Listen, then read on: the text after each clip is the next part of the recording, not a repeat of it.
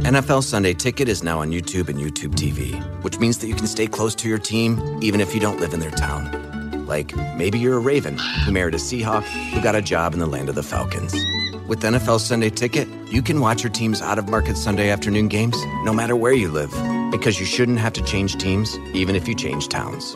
NFL Sunday Ticket, now on YouTube and YouTube TV. Go to youtube.com/presale to get $50 off. Terms and embargoes apply. Offer ends 9/19. No refund. Subscription auto renews. Wait, are you gaming? On a Chromebook? Yep.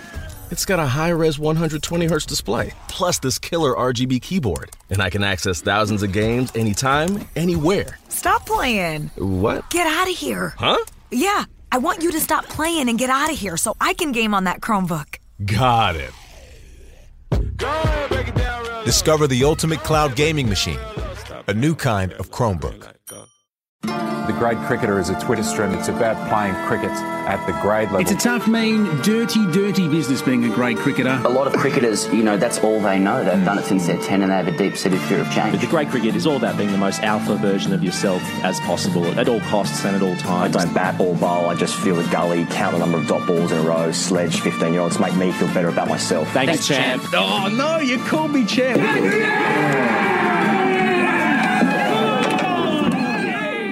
Hello and welcome to the Grade Cricketer podcast on Fox Sports. What a wonderful show we have this week. You think there's no cricket happening? Boy, are you wrong. There's so much cricket happening. So many things happening around the world. The Shield season has begun. Australia need runs. Who's going to score the runs? The selection issues continue. Matt Renshaw, is he going to get picked? Who's going to wicketkeep for Australia? England are out here. They've made it out here. But who are England? I don't know. Will McPherson, English journalist Will McPherson, is on the show, as is Brett Geeves, to dissect all things serious cricket nature. Of course, club cricket, a bloke got a triple hat-trick somewhere. There's cartwheels for hat-trick celebrations and Shane Warne as the new Bachelor, allegedly. All that and Ask TGC, of course. My name's Ian Higgins. I'm joined by Sam Perry and David Edwards. How you going, boys? Welcome back. Oh, happy. These intros are becoming increasingly hokey, and I love it. Is the podcast very over? Good. Are we done? Because you just said about 800 words then. That's the hour. And I liked it, though. It was good. It was real good. I really liked it too. Yeah. Well, it's been about no runs in Australia, right? There's this, we're combing the country for this number 6 and number 7, and there were these depressing lists of what our contenders achieved in the Shield season, and it didn't make for pretty reading. 0 hundreds. Australia needs hundreds, and there's no hundreds. I don't know what to make. I don't know what to make of it. Should we just pick the New South Wales side? I think the safest thing to do, Pez, would be to pick the New South Wales side. But, we were all loving, the build-up, the anticipation. I was constantly refreshing all my various social media feeds, wanting to know who had the edge on each other for that number 6 position in particular, and also the keeping position. Never have I paid such close attention to what's going on in Sheffield Shield cricket. But as it turned out, no one scored any runs. And what are we going to do to get runs? Don't know. We're all gobsmacked by it. I'm still, I'm worried because this is Australian cricket. Haven't we been raising kids in the backyard to be plundering runs at all times, at all costs and at all times? There's an in-joke, early in-joke. Why is it just our bowlers taking wickets? And why was it? I get so many questions. Why was it that when we need all these runs that we played night games on really green wickets, and now sort of swing bowlers are taking 6 for and 7 for, and now the question is, should Chad Sayers be in the side? I just want runs. I think we all just want runs, Pez. I thought Higgos was going to jump in there. I think he's the one that wants runs the most out of all of us. Look, it's a little bit scary. We're all a little bit worried. We're only a few weeks out from the first Ashes test. And we're already seeing that we're a little bit concerned about our lineup, and I think we're now seeing Renshaw's on the outer. I thought he was in the inner sanctum, but he's gone, or allegedly gone. What's going on? Well, so, Dave, I think you're referring to a piece that came out from Peter Lawler in The Australian. Hello, Peter, if you're listening. And he has, copped the tip, I suppose, that Renshaw needs runs. He would have been tipped off by one of the selectors or something like that. And I've heard similar whispers as well, and I just wanted to say whispers on the show. But it really seems like there's all of a sudden there's this pressure on Renshaw, who really alleviated so much pressure last year with his dour ability to defend and leave balls. It was exactly what we needed. But now this summer against England seems like just this campaign of hyper-aggression. It's alpha, alpha, alpha. And if you're not alpha, if you're not bowling around the wicket bouncers, if you're not wearing a moustache, if you're not caning England aggressively, then you can get out. Get out, buy in or get out. There's so much about the Renshaw non-selection or selection in general which didn't make sense. I mean, he just waltzed into first slip, and then like sometimes even when Matthew Wade let through some byes, he would have to chase after the ball. And isn't his gait just shocking? It's a shocking gait. Well, said that. He's just ungainly in his style, and I completely agree with Pez. You know, like Pat Cummins on the show last week said that the three-pronged pace attack are going to be wearing. They're going to be styling moustaches. We know the wickets are going to be fast. All the chat with Dave Warner, it's going to be war. Matt Renshaw isn't war. I mean, he is love and peace, and it's the complete opposite of what Darren Lehman's Australia wants. Absolutely, he goes. I mean, I actually noticed yesterday that Renshaw's signed a BBL deal as well, which shows that he acknowledges that, you know, he's thinking to himself, everyone else is doing this. I've got levers. I need to hit a long ball. I've got to do it. I've got to sign a BBL contract. I like his personal brand the way it is. I like that he's a long-form specialist and that he's a stayer. I don't want to see him play in coloured clothing. I think I want to just see him play in whites forever. It's going to look strange when he goes out in a heat jumper, that light blue or whatever the fuck it is. You know, we've got T20 specialists these days. We've got these short-form mercenaries, you know, that tour the world for massive paydays. I don't think he belongs in that bracket. I want long-form specialists, and I want Matt Renshaw in the first test. That's what I want. I like it, Dave. Doesn't it just signal that, like, this Ashes series for Australia is going to be about recreating the Mitchell Johnson firestorm as much as possible? Australia last year announced a new horses for courses policy after being routed by South Africa. They went to India, they were humble, they spun to one, they defended, they stopped trying to hit guys over the top. But maybe horses for courses also applies to Australia. Maybe maybe we'll see the most aggressive Australian side of all time. Maybe it will be revenge for Bodyline. And if Renshaw can't be part of that as an alpha, if he can't get levers, if he can't hit powerfully, then it's Sean Marsh all the way. He's got 3 weeks to get some vascular arms, and I'm not sure if he's going to make that deadline. You could help him with that, he goes. I mean, Ed Cowan complimented your gym work. Perhaps you could reach out to Renshaw on Instagram. Maybe a couple of split program, some bicep sort of stuff. I don't know. Yeah, and ever since then I've been getting non-stop requests on my Instagram, so thanks very much to Ed for that. So, I mean, this even goes beyond Australia, just the on-field stuff. I mean, the hashtag going around sent out by Cricket Australia is Beat England, which is just, I mean, it's not easy to forget. But Beat England is the hashtag, which says it all. So moving on from Renshaw, though, chaps, I mean, there was absolutely no runs at all, but Mitchell Starc took 8 for. And to me, that just reminded me that I'd never want to face Mitchell Starc at 8:45 with a pink ball when it's hooping, because, geez, that looks like it's hard to hit. Yeah, it's hard to know what to make of it. I mean, our fast bowlers are doing well, aren't they? But that part is sorted out. And this is Australia, isn't it? Like, there's significant elements of the side that are doing really well. Fast bowlers look good. They're aggressive. They want to maim people. They're going to wear moustaches. That part's sorted out. Our captain scores, voluminous runs. Khawaja scored 100. Warner's being the bull again. We're nearly there, but we're going to just complain about the one bit that isn't working well, which is the middle order. Oh, you've tickled me there with voluminous runs by our captain, which is what I want this Ashes. The one thing, just if I can be earnest for a very split second here, I did notice that James Pattinson, one of our quickest fast bowlers, James Pattinson, is undergoing a spinal fusion, which is actually a surgery I had, which ultimately ruined my career, any form of sport, not just cricket. So if James Pattinson's out there and he's listening, LinkedIn, etc. Yeah. I can't get a job now. Yeah. It's disgraceful. But honestly, I know you're probably listening, James, but please don't get that surgery because it's very difficult to come back from, unless you've got, the support of an entire network of Cricket Australia professionals. You might be able to do a bit better than I did. Well, Dave, perhaps you can shed some light on the spinal fusion surgery, because it's a very scary term, spinal and then fusion. And then I just want it's a two-pronged question. How many clicks did you bowl at pre-fusion, and how many clicks would you bowl at now post-fusion? It's probably a 20-click variance from a pre and post. But honestly, I haven't even bowled a ball since I had the surgery, to be quite honest. Why would I do that? I have no reason to bowl a ball. I don't play cricket anymore. But it has actually impacted on me massively. Spinal fusion is as you'd expect. You are fusing the spine.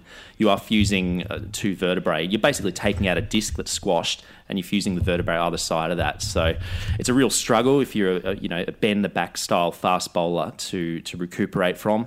It takes about a year or so to get good, as they say. So look, it's going to be a massive struggle for him to come back from, and that's me being earnest. Well, that is something that's obviously affected your life ongoing since that day was round about when you were 12 years old, when you were man-cad. And boys, the man-cad debate still, I mean, it roars on. The debate roars on. There's obviously the biggest law change in the ICC, the one that has caused the most interest. And there was an interest in, it reared its ugly head, the man-cad incident in a Sydney grade game here involving the University of New South Wales. And I think it might have actually involved my old club, Gordon. I didn't ask any officials because they don't talk to me anymore because I've been disowned because of this podcast. But once again, a good friend of the show, Jeff Lemon, picked this story up. And boys, the man-cad, it goes on. Well, there's something happening, isn't there? I mean, this is a revolution, and it doesn't surprise me that grade cricket has been first to adopt the normalisation of man-cadding as a dismissal. And I, for one, back that. So just with the tweet, what happened was, so Uni New South Wales tweeted from their official account saying, a man-cad against us today in Metro Cup. Metro Cup is like 6th grade, isn't it? So barely grade. 6th grade, yeah. A man-cad against us today. It's yuck. In Metro Cup. Sad day for the game. Let's hope karma works her magic. # go the bees. And then Jeff Lemon quote tweeted it saying, stay in your crease, champ. Right. There was a tweet storm. And anyway, what happened was the Uni New South Wales account deleted the tweet. God. Fearing the tweet storm. The ultimate backtrack. Yeah, like Alfred on the field and off, it would appear. Look, I don't share your view on man-cadding. Look, I mean, but I think that comes from personal experience, and I really think you do have to experience man-cadding to actually understand how fucked up it is to get man-cadded. And as Higo's alluded to just at the start of this, I was man-cadded in an under-12 rep game against Sutherland. I was on 70-odd at the time.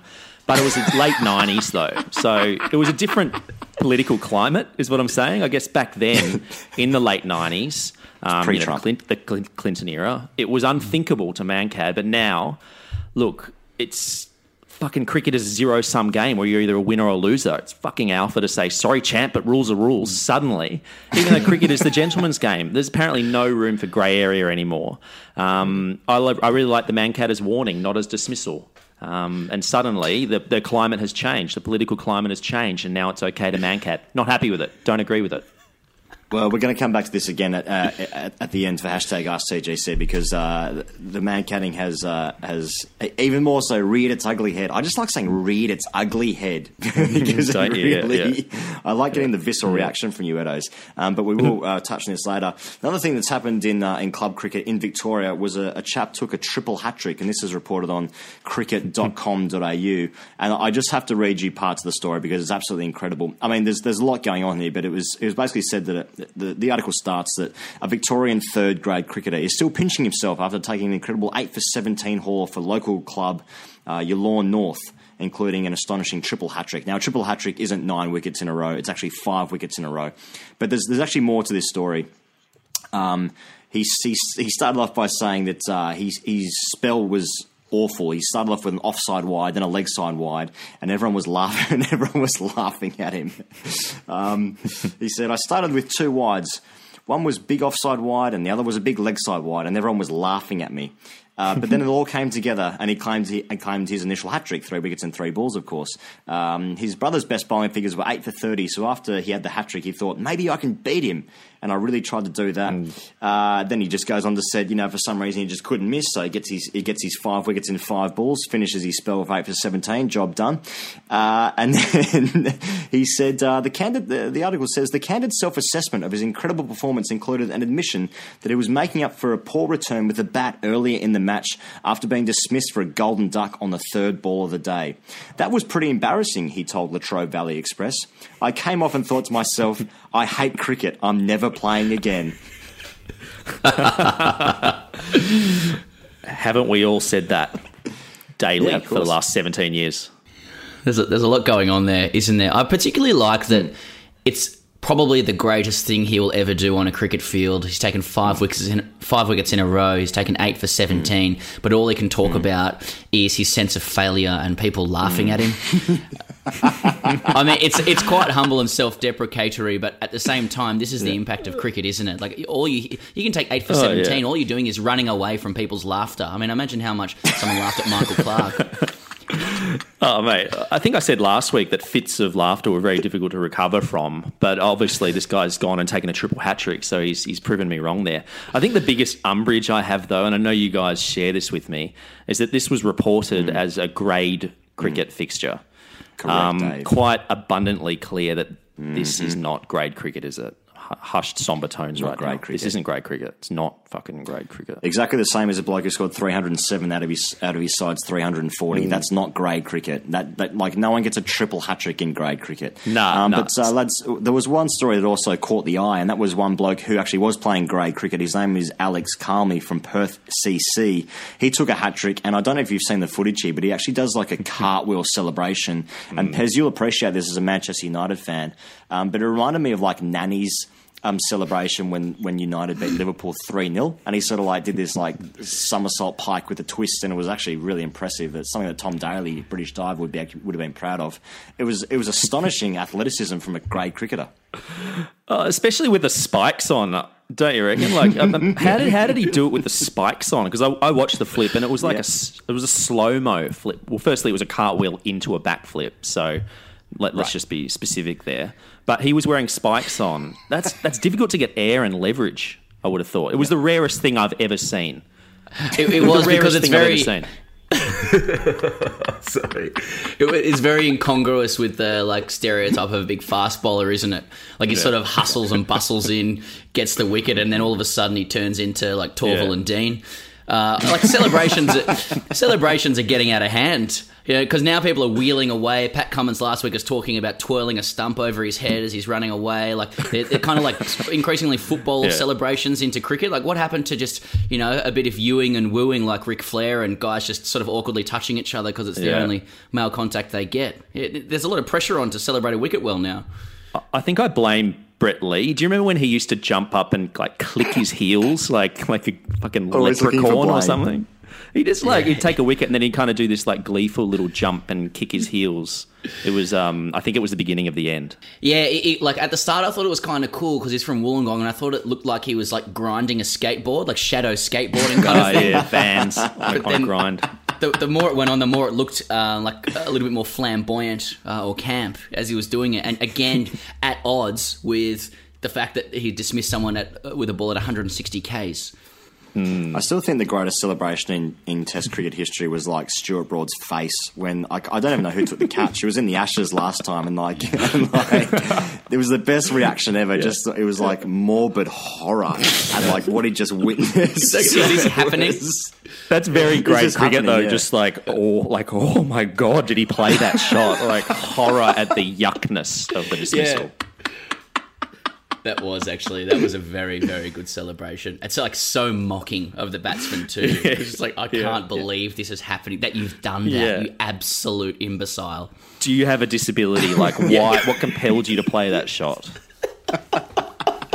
Lads, just one more thing before we get Will McPherson on the line. But Shane Warne is alleged to be the new bachelor in Australia. The Bachelorette just finished up here in Australia. I can't believe I'm saying this on a podcast. But obviously Dave and I got together in Sydney and we spooned each other and watched the season finale of the Bachelorette. And we were thinking, who's going to be the new bachelor, weren't we, Dave? And it's allegedly going to be Shane Warne, to which he has refuted these claims. But would you like to see Shane Warne as a new bachelor?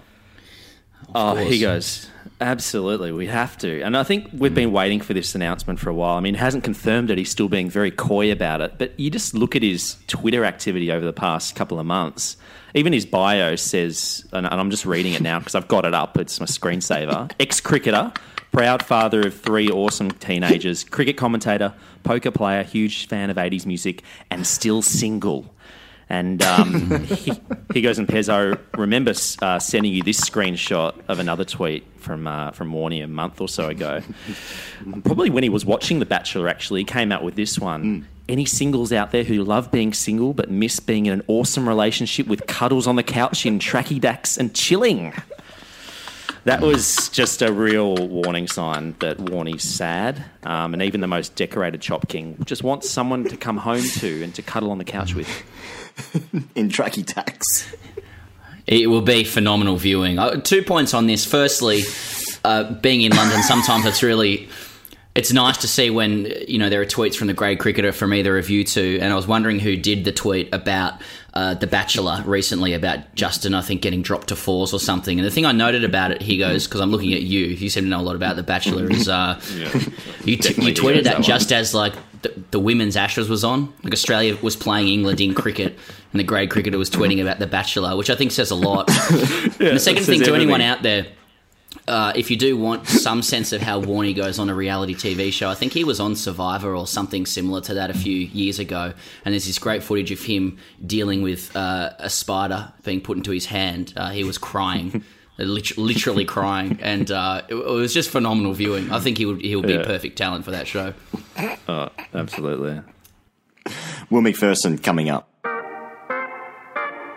Harry Broad, good morning. You've been reading The Grade Cricketer. But most of the book is taken up with proving he isn't good enough. Locker room language is rife and sexual immaturity is rampant. Having sexual relations is called burgling a chop. I'm very disappointed. I thought this should be a great book.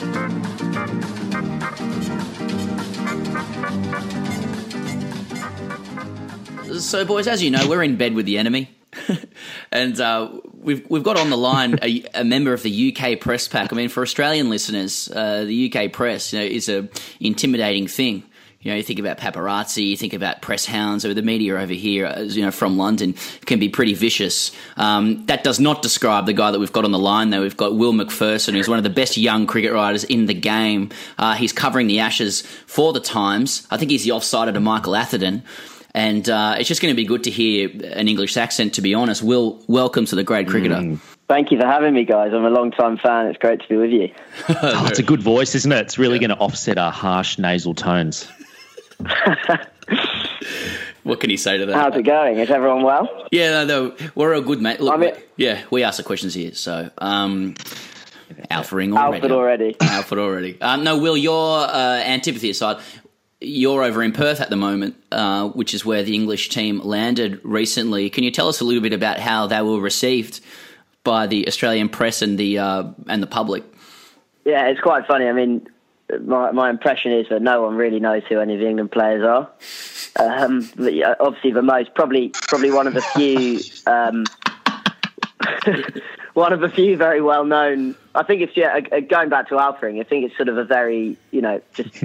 From the word go, Australia's just turning its back on England and just saying, look, you're not even worth it. So I was at the airport with a load of TV crews there when they arrived, and I was sort of keeping a close eye on them because I thought this was hilarious as well, because I don't think when Australia land in England that this really happens, where you get lots of TV crews and stuff. But I was looking, and quite a few of them had sort of cheat sheets, and they knew who they were asking questions to.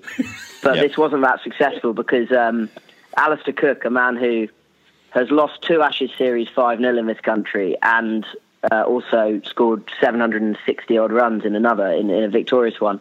A bloke went up to him, I think it's Channel 7, possibly, I don't want to name and shame too hard, but I think it was Channel 7, went up to him and went, so, James. And Cook just looked at him and went, sorry? Yeah. The name's Alistair. But, right. That's just a deep-seated insecurity. That's just a deep-seated insecurity from, our colonial past. That's right. All that is. Indeed. I mean, I presume he thought he was James Anderson, who's also an outstanding-looking man. So, perhaps it was that. But who are these guys, mate? Because I just Googled on my iPhone who are England team, and you go through about 4 or 5 headshots. I see them. I see Alistair Cook, Joe Root, Ben Stokes, James Anderson, and then I get to some blokes that I just don't even know who these guys are. Darwood Malan. I mean, I'm sure he's a wonderful bloke, but is that really his name, Darwood? Is that Welsh? That's all my questions. To play up to sort of enjoyable Australian stereotype of English cricket. Please. David Malan, he's a South African. Right, of course. Yeah.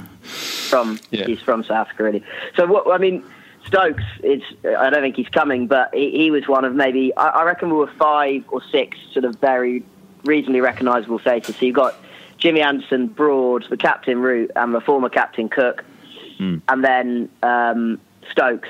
Johnny Bairstow, I think quite a few fans would know Johnny Bairstow, mainly because he's a raging ranger. And then, like, beyond that, I do accept that this is not the sort of, it's not an England team full of, Moeen Ali maybe, I'd imagine he's played a World Cup here. Chris Wokes possibly, but there's a lot of guys who are sort of fresh out of domestic cricket in England who wouldn't necessarily be terribly recognisable. And so, mate, with that in mind, Will, is there a quiet kind of confidence among England where you think that you might be able to take advantage of Australia's hubris? You know, we love teams turning up and thinking that we're just going to turn them over, that all these faceless guys are going to come out and cop round the wicket bounces and succumb meekly, to our hyper-aggression. Do you think that actually plays into England's hands somewhat? And if there are players there that we don't recognise, who are the ones that you think we might really know, by the end of the tour? Yeah, that's a good question. I reckon there's a bit of with the Stokes thing. They've been copping quite a lot back home from the press and sort of trying to keep their heads down. But I think a sort of siege mentality has developed a little bit where they are trying to convince themselves that they can win over, and I think they actually can. But I wouldn't put them as favourites. But I don't see why they can't win the Ashes. Mark Stoneman's the opening bat. He's gonna open with Cook. I think he's a bloke who I think is well equipped to do pretty well here. He's the only bloke in English domestic cricket who's scored 1,000 runs for 5 consecutive years, and he's waited a long time for his chance. He's 30 odd. He's only played 3 tests, and he looked pretty accomplished in those 3. He's actually played a lot of grade cricket in Sydney, so you lads might have outfitted him at some stage, but he's a fella. I would say that I'd be surprised if he has a poor series. And then Bairstow, I imagine Bairstow and Moeen Ali are going to move up a slot to sort of cover for Stokes, who won't be around. And I think they're both properly experienced Test cricketers now, 40 odd tests each. So I think they're well set up to do well. And then I think the bolter is this lad called Craig Overton from Somerset. He's this sort of big, brawny fast bowler who's probably going to bat. Well, he might bat number 9 below Wokes, and he'll bowl quick as well. So he's another one I think could do all right. I'm not so convinced about some of the others though.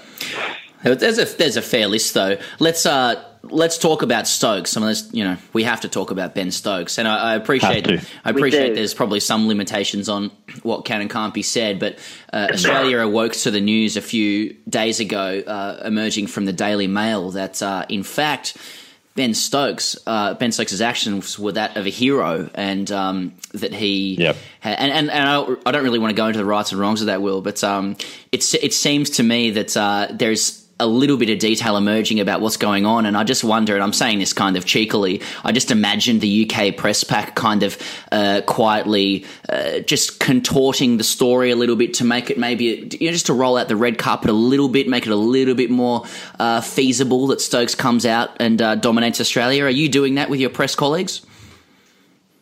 I don't think so. I think the cricket guys, the story that came out over the weekend about the 2 fellas who he was supposedly defending. That was from sort of the main section of the paper.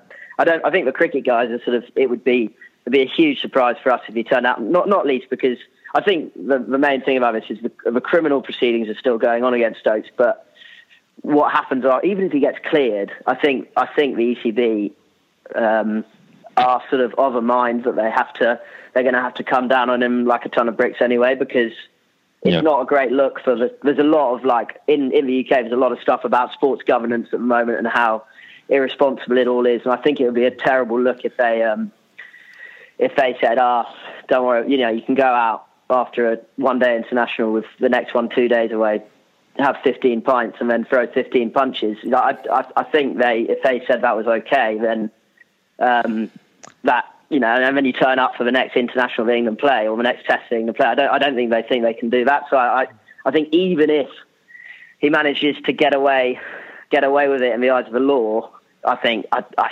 can't see him turning up. I'd be really surprised. I was just about to say, all I do think, if he does turn up, it will be absolutely hilarious. I have nice visions of him arriving the week before the first test, which is England are playing up in Townsville that week, and him just sort of getting off the plane in a country town and then just going straight. I just think it'd be absolutely hilarious, and I think people would it would really ramp up Ashes if he did, but I'd give it less than a 10% chance.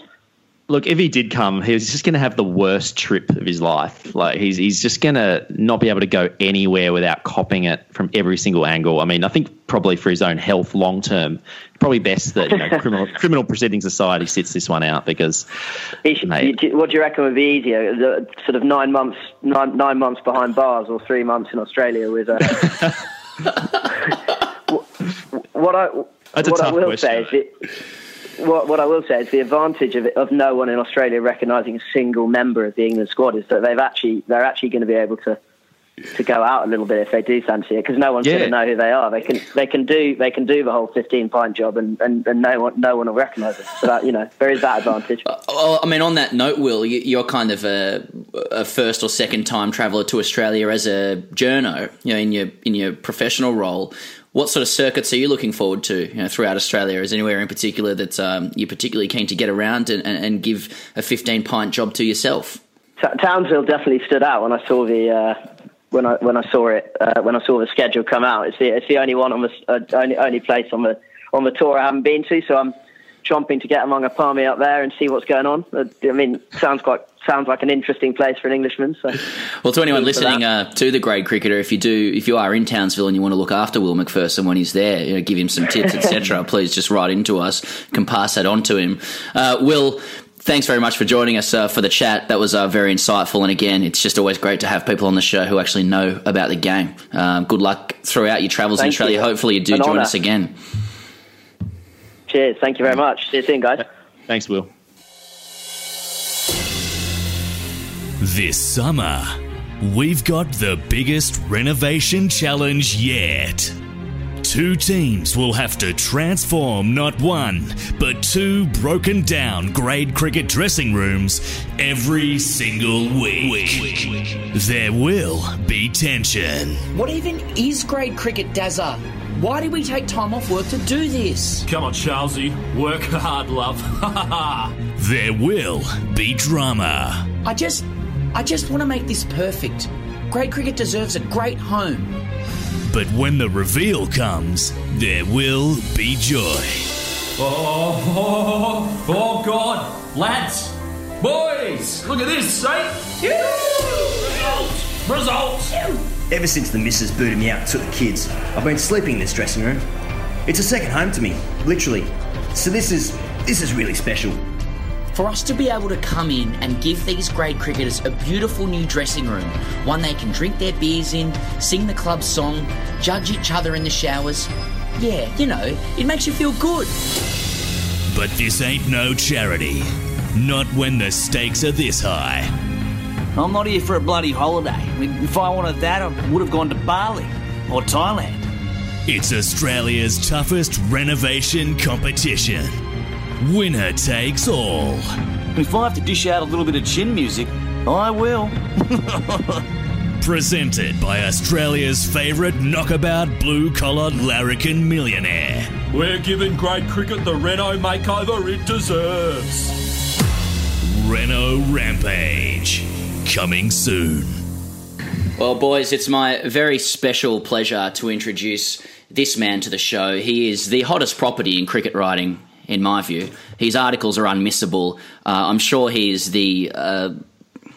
experiences a lot of passive aggression at the hands of other journos who can't get half the clicks that this man can get. He bowled at 140 clicks. He gets a lot of clicks. It's Brett Geeves. Brett, welcome to the Grade Cricketer. Yeah, g'day guys. How you going? Very good, mate. We actually asked you off air, is there anything off limits in this conversation? You just said, nothing at all. So we're really looking forward to this. Putting everyone in cricket offside. I was going to say, please don't tease me for being a clickbait specialist. Eddie Cowan gets into me about it all the time. If he wants to upset me, he's like, you're just a clickbait journalist, and it gets me. It really tugs at me. So he's just a talking head. Great start. Well, he's just a talking head. Everybody has their own brands, you know. Like Cowan is the intellectual head of cricket in Australia. Rent a quote. Yeah. Look at us bantering about Eddie Cowan. Eddie's very funny. Like I've known Ed for a long time. We played state juniors against each other, and we've kind of known each other since we were 17, 18. He's been a good mate to me across the journey, but I do remember him saying to me one day, I'd written a piece, and he's like, this is like Fish 349. And when Fish 349 in Hobart is a kind of a higher end fish and chip shop. The rest of your stuff, Slippers is trash. It's like, $6 fisherman's basket. And bloody Ed, he gets me. Yeah, he's way too smart for me, so.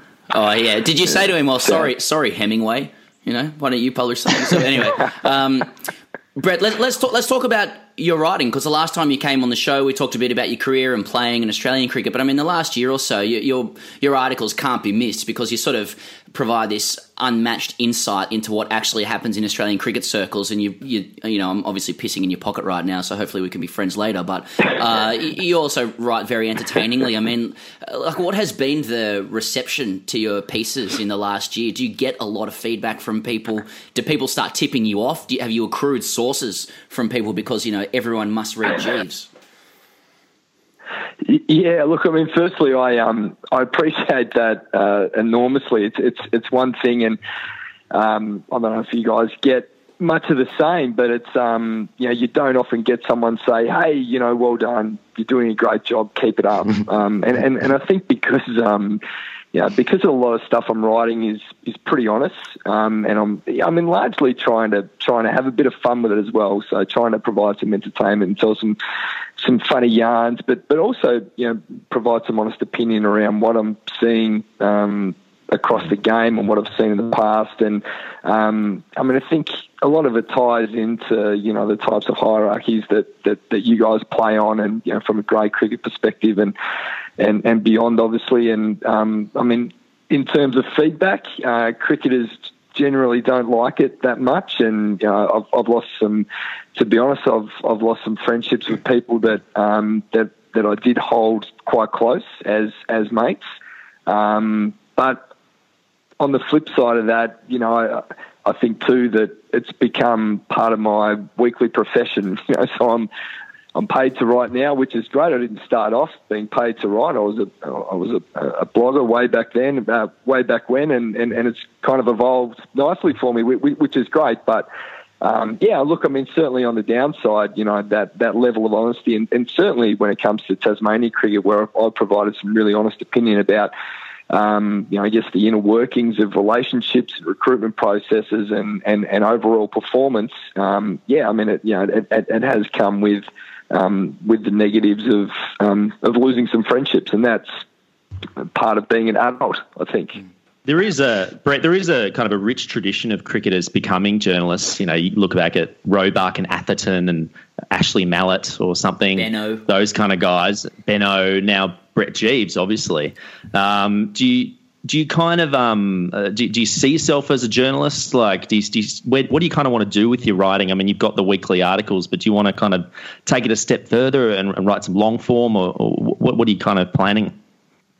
Yeah, to be honest, I'm really not sure. I mean, I work day to day, so I manage a small government hospitality program in the south of Tassie, so down in Hobart, across customer service. So, venues providing a great customer experience to tourists. It's a great job, and I absolutely love it. It's good fun. I get to do a bit of secret shopper, so a lot of cream buns, and then I get to judge the cream buns. So it doesn't get any better than that for a fat kid, former cricketer. Perfect. Lots of coffee. So, I mean, I'm trying to. I'm being really honest. I'm trying to be smart. I don't know where the writing side of things takes me. It's at the moment it's good fun, and I'm really enjoying it. And it seems to be well received by general punter, which is great. Largely, that's obviously who it's targeted for. If in 6 months' time Fox Sports decide that I'm out of my ear, then hopefully I've still got my job and I'll be able to maintain and hold a normal life rather than sucking my thumb and crying in the back shed for 12 months. So let's get your thoughts, Brett, on the current state of Australian cricket, which is in a real state of flux, it seems anyway. I mean, Australia constantly seems to be for the next big thing, and that's sort of at the detriment at the moment of the Sheffield Shield, where basically the best players aren't get picked. I mean, obviously the biggest story this year's been a mutual friend of ours, Ed Cowan. But there's got to be a theory as to why the best players aren't really being picked. Like, is there a theory? Like, there's got to be some method behind the madness, right? Yeah, I mean, it's kind of baffling. I'm really not sure. I honestly, I've given this so much thought over the last 12 months. I can't pinpoint why we've gone down this path. I mean, if you look at the circumstances surrounding Ed, I mean, clear cut, Ed has been the best domestic performer since 2014-15 season, in terms of runs scored. He had a career best year last year. The man is on fire. Ed's bloomed really late. I'm sure you guys read Ed's piece that was, I think, went on ESPN.com there a little while ago about Ed's evolution as a player and how he worked it out, and now he's in this place of batting with a sense of freedom rather than kind of what everyone else wants him to do. And at age 35, the game shouldn't be lost to him. Ed's got so much to offer, and if he's in career best form, then brilliant. Let's pick him. He deserves his chance. Rather than, if you look at what actually happened around that selection, so Ed comes out, for whatever reason, someone's saying to Nick Maddinson and to New South Wales cricket, there must be an opportunity at test level for Nick Maddinson as an opening batter. Why else would he be moving from that 5 or 6 spot? It's completely lost on me. I think that, if you saw the dismissals of Nick, particularly in the first innings where he, sadly let one go off Chad Sayers, I think that hit middle stump. No, it was Frankie Worrell. Hit middle stump. Technically he just doesn't have the capability to play the swinging and moving ball. So, with Ed gone, Nick jumps up, and then an opener in Daniel Hughes bats at 6. It's completely arse about. Like, it just doesn't make any sense. So, I mean, to me, they're kind of, those selections have to be coming from Cricket Australia or Steve Smith or someone's feeding that through to New South Wales to make that suggestion that, that there's an opportunity for Nick at the top of the order. Otherwise, he's probably one of the best 5 or 6 batters in the country. He plays with great freedom. He's got a great eye, hits the ball clean, which is why he's been a really great white ball performer. But it's just not working for us. This approach of blooding young blokes and the captain's call and picking guys on a whim and, not playing our veterans who are our best performers. You've only got to look at the ICC rankings to know that over the last 3 or 4 years, we're falling. Our test ranking is lower. Boys dropping. Our one-day ranking is dropping. And, for a game in T20 cricket that dominates our summer, we fail at it miserably. I think we're 7th or 8th ranked in the world. And we're miserable T20. We're a miserable T20 nation. Yes. It seems to be the foundation for our selection. It seems to be the foundation for our summer. We're just not getting it right, and it's obvious in our performance. Can I sort of clumsily lead you with the question, Brett? I mean, I look at the people who are selecting the side, or huge influences on the selections anyway. Mark Waugh, Greg Chappell, Darren Lehman, wonderful players each. And there is a pattern with those guys, or something in common, in that they were like classy players who almost was, so abundantly gifted as to almost possibly they might struggle to appreciate the value of graft. And it certainly seems to me as though that they they tend to push forward people who also seem to be the same, perhaps very talented, but not that grafting. And also in reverse, they tend to kind of diminish or exclude people from selections who are the opposite. I mean, do you think there's anything worth following there? Is there any truth to that?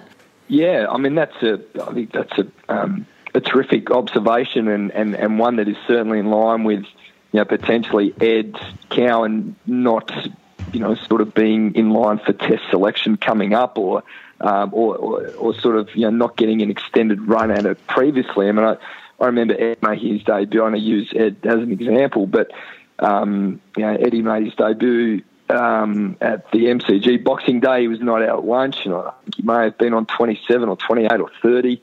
He'd worked his tail off. He'd let the ball go, and the bowlers were starting to, sort of adapt different game plans. It was good cricket from him, and he walks off at lunchtime having done his job as an opener, and Ian Healy's mocking him.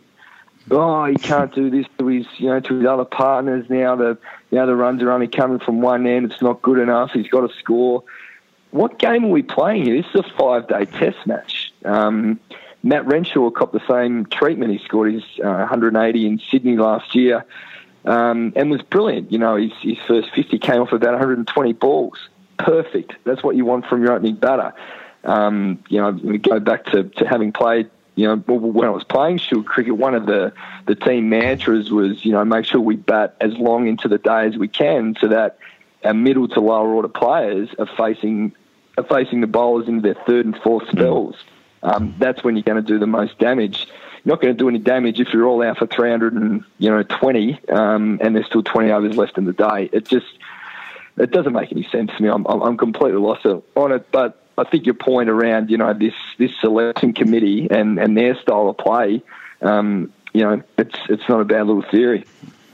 So obviously Australia are looking for runs everywhere. We're desperate for runs. It's a drought of runs, especially after the first round of the Shield games. I mean, how concerning is it that over the last probably 4 years, they've been going back as far as that Australia's batting collapses have been shocking? I mean, the amount of times we've lost 5, 6, 7, 8 wickets in a session over the last few years is concerning. Yet we've seen so in round one of the Shield that, South Australia got rolled for 92, and then obviously your old Tassie team knocked over for 63, I think it was as well. Yeah, Tassie were 9 for 30.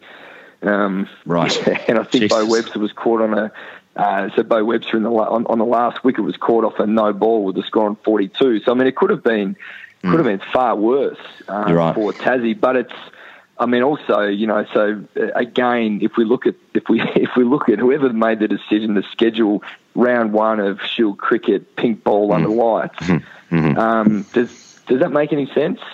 Probably not. I know that there is a pink ball test around the corner, obviously in Adelaide, and that's been largely successful from a commercial perspective. But did it need to be round one? Could we not have had a really good look at guys with a red ball, because that's what we're going to see in the first test? To me, that would make a little almost bit more makes sense, too much sense. Yeah, it makes too much sense. Yeah, and I'm not even that smart.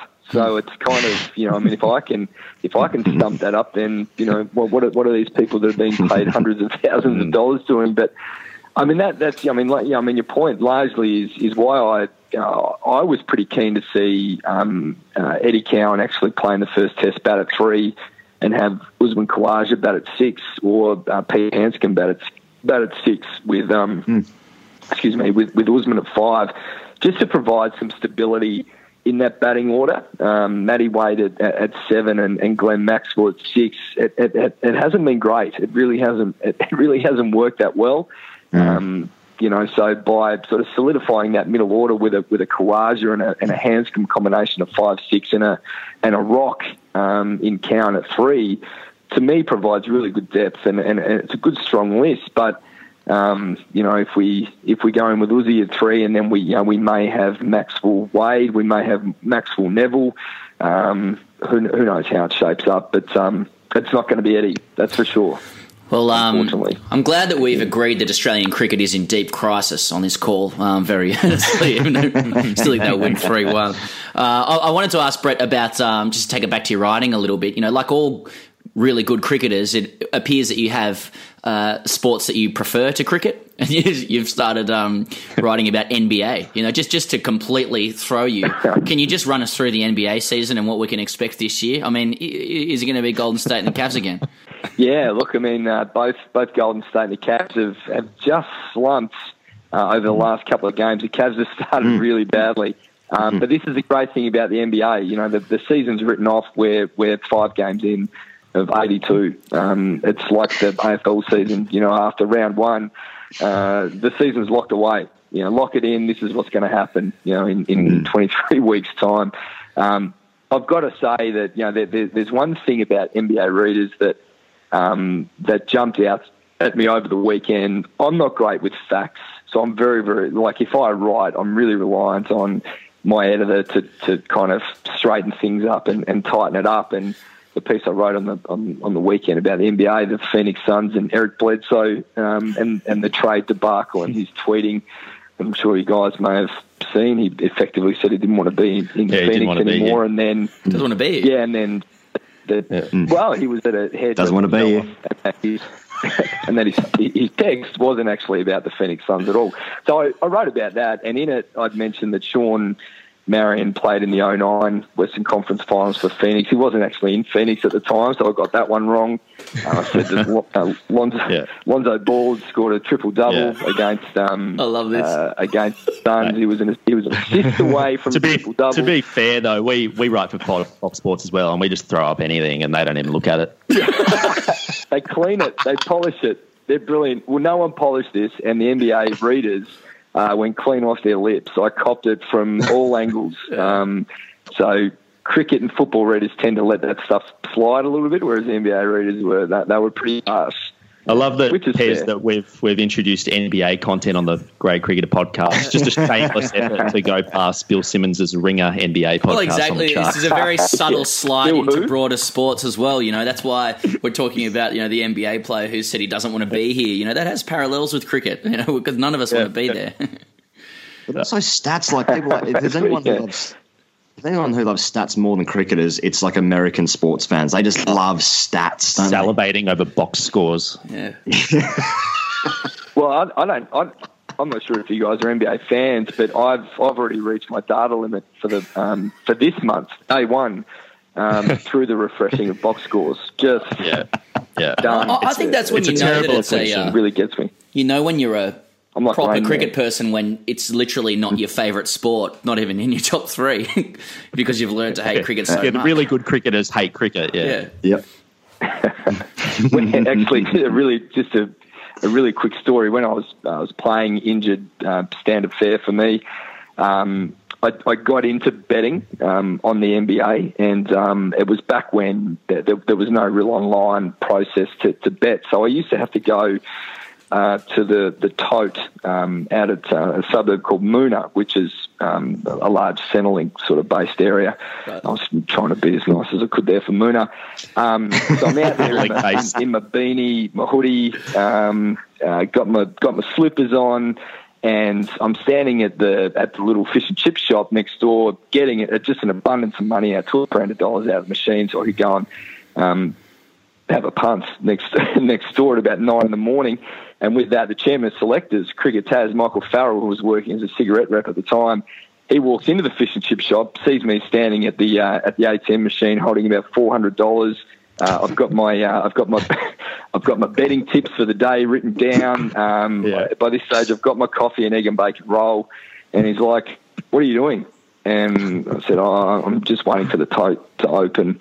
That afternoon training, I a Gambling Anonymous little sticker just to, So it actually did get a bit ugly for me because I was bored. I had very little else to do, and I wasn't great on the punt, so that was that. Brett, I love the territory that we've covered in this conversation that very quickly went from Ernest Ashes chat to the NBA and Gambling Anonymous. So, you can expect that on the Grade Cricketer. Cricket's a broad church. Thanks so much for joining us, mate. That's what it's about. Really look forward to reading your pieces throughout the summer. One of the rare people who, is unencumbered by, I suppose, needing to look after their mates and stuff like that. Yeah, so it's really good to read what you're saying. Thanks for coming on the show. Well, you can't lose what you don't have, and if you haven't got any friends, then you're kind of good to go, aren't you? You can sort of shoot from the hip. But and look, the book's a beauty too, so hopefully it does well for you. I like that you didn't bring it out at Christmas. You didn't go for the cliche Christmas release, which is great, and it's a great read. So no, we thought we'd go for a soft launch this time, just to really position ourselves for the Christmas assault. But if people do want to buy it for Christmas, booktopia.com or at all good bookstores and Big W. Perfect. See, magic. There it is. Little lead in. Perfect. Very nice. Cheers, Brett. Thanks, mate. On you guys. Big day? No, big night. I've got to clean up the last 2 wickets, sing the song, do the covers, sing the song, drink 42 beers in the sheds, have a shower, sing the song, publicly objectify my teammates' rigs, compare sizes, tell everyone how good I was when I was 17, go to a strip club, lie to my wife, then spend all of Sunday being an emotionally absent father and husband. Big nights start with grade cricket. Lying to yourself has never been harder. That was Brett Geeves, insightful as ever. A fair bit of feedback over the last couple of weeks, and rightly so, that the cast is dragging on. So I think in the spirit of your own time and giving it back to you, we might hold over Ask TGC till next week, because we're just showered with content, aren't we? And also the fact that Higo's has just gone walkabout. His internet's died, and we haven't seen him in 30 minutes. So Higo's, if you're there, give us a call, mate. But yeah, we're just going to skip it this week, but we'll give it a good nudge next week. The Ask TG section. Keep asking those questions. We love getting them. We love seeing those notifications in our phones, and we'll answer them all in due course. I do love seeing the number pop up on the phone. It's everything to me. It's kind of like poker machines. And just finally, if you do want to get our book, it's in stores now. Definitely, it's online. Again, we've got another week of promoting it pretty hard, because if we don't, then it won't be in bookstores at Christmas. So please forgive us for that. Yeah, it's in bookstores in Australia and New Zealand. You can grab it online. There's a million different places. I mean, we enjoy hearing from you, but if you're going to ask us where to get it, just go to Google, because Google is better than asking us via Facebook, where's the book? Where can I bet your book? You're going to get a lot more answers, and it's going to be a lot more clear-cut than what we can answer. People might just want to talk to us, which I understand, but I also agree with you on that count. And just finally, Dave, a little shout out, can I give a personal one? A little shout out to North London Cricket Club, who were kind enough to allow me to host their end of season presentation last week. It was absolutely incredibly funny night. The highlight being the president doing some corporate gigs. Exactly. The highlight was it was a classic club cricket night in England. The president got up at one stage, and aside from being very nice and effusive in his praise for the club and its history, he then started to say how soft the club was and how they needed to be better on the field and stop sledging batsmen. And everyone had about 10 drinks by then, and people were yelling out, "Yeah, tell us how shit we are, spank me, daddy." It was fantastic. It was loose. It was a pleasure to host. If you do want us to host, or if you do want to host for your own presentation nights that aren't ex-cricketers talking about drinking 50 beers and cheating on their wives and how funny that is, then we can do that. So, we can do that. Please get in touch. That's about it. But that'll be all. Cheers. Cheers.